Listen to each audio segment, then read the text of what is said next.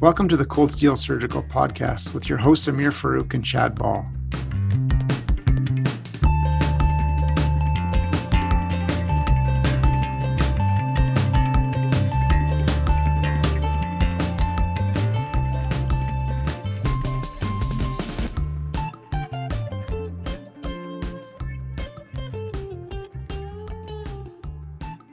Hello, everyone, and welcome to our ongoing CARMS 2023 General Surgery Residency Highlights.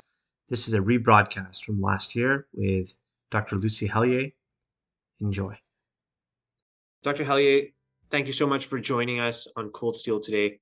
We really appreciate you taking out the time to tell us about the Dalhousie General Surgery Program for our upcoming CARMS season. I'd just like to start by asking you to tell us a little bit about the Dalhousie program and what are some of the strengths and weaknesses of the program? Well, thanks a lot for asking me to participate. This is great. So Dal has a 5-year, as everybody else across the country, general surgery program. We are situated in Halifax, but we have rotations in New Brunswick and possibly Prince Edward Island and other communities outside in Nova Scotia. We take 5 residents a year, and so we have a complement of anywhere from 25 to 30 residents in our program. I think the strength of our program happens to be like the early onset of operating and independence. Residents are encouraged to use the skills lab, and we have ongoing skills sessions all the way through the 5 years to build on those surgical skills. I think that another strength would have to be the Maritimes. Maritime people are known to be warm and generous, and I think that resonates through our program and the rotations around the Maritimes. Everybody's always very happy to have residents, and they have excellent experiences in the community.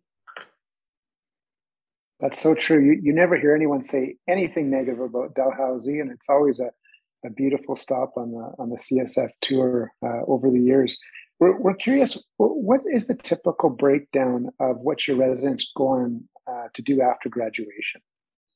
Great question, Chad. It varies. We have traditionally tried to train community surgeons, but we've had many subspecialties come out of our program. This year, we have a resident going to MIS, one going to HPB transplant, and another one going to thoracics. Last year, we had one go to surgical oncology. So subspecialty, the success rate to fellowship is very, very high.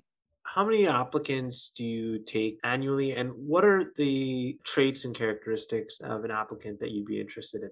Every year, we have many applications, but we generally interview 60, and of that, 5 positions are filled. We occasionally have an externally funded grad every other year. What I'm looking for in a surgery resident is someone who is self-motivated, who has great communication skills, who's a good team player, and has enthusiasm for life. Someone who works well with others and is generally easy to get along with. Yeah, that's such a good point. The match with the program and the residents is clearly so important to ensure success. You know, you commented about the friendliness of the Maritimes and what a wonderful city Dalhousie resides in and that you get to work in. Tell us a little bit more about what a resident's life looks like, what some of the things available to them outside of work would be in the city, maybe for those who haven't been there. So I think that Halifax has changed over the last 20 years. Halifax is now much more of a multicultural city.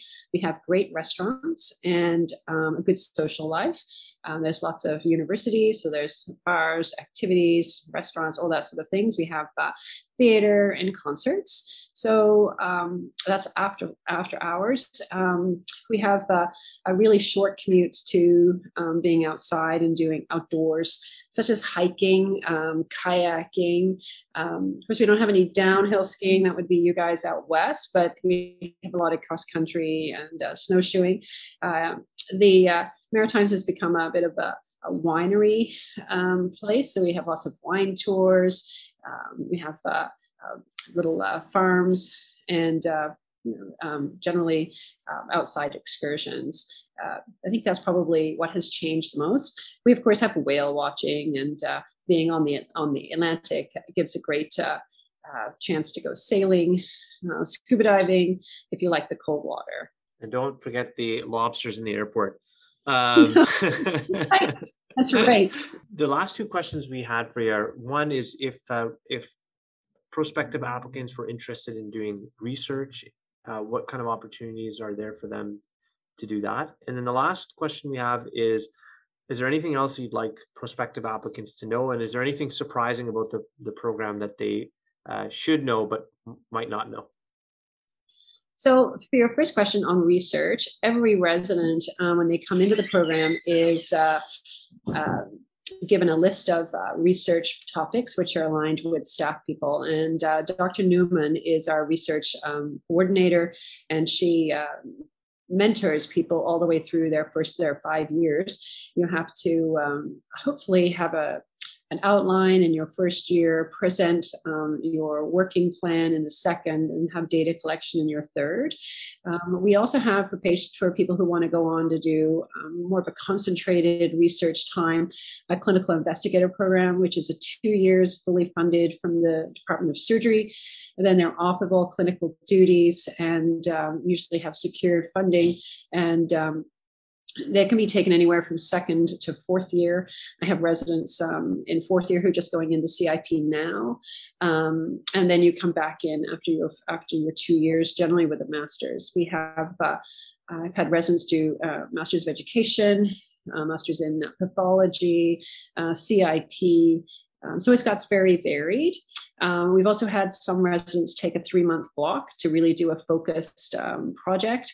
And everybody's encouraged to have an abstract presentation at a national meeting or CAGS, which we fully fund the residents to go to that meeting.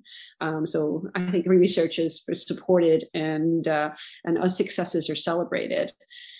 The last question is, what would people be surprised? Well, Halifax has a full complement of subspecialties. We have a multi-organ transplant program, and this year we're looking at over 30 liver transplants. The residents all rotate on transplant in their second year. They do 8 weeks where they go for donors and look after these transplant patients. We also have quite a busy surgical oncology program where we're doing cytoreductive and intraperitoneal chemo. We have a liaison with medical oncology where we're looking after a lot of advanced melanoma patients. And we generally take from across the Maritimes and sometimes including Newfoundland, the Atlantic Provinces. We would include quite a busy MIS program and colorectal surgery. The thing, we only have one fellow, 2 fellows right now, one in HPB and one in MIS. So the residents all are the primary caregivers and the assistants in all these large surgeries. And they also have a great exposure to access surgery.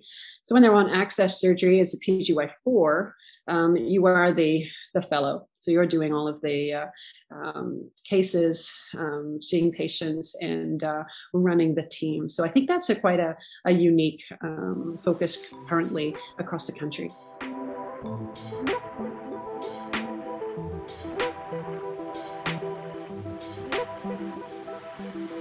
You've been listening to Cold Steel, the official podcast of the Canadian Journal of Surgery. If you like what you've heard, please leave us a review on iTunes. We love to hear your thoughts, comments, and feedback, so send us an email at podcast.cjs@gmail.com or tweet at us at CanJSurge. Thanks again.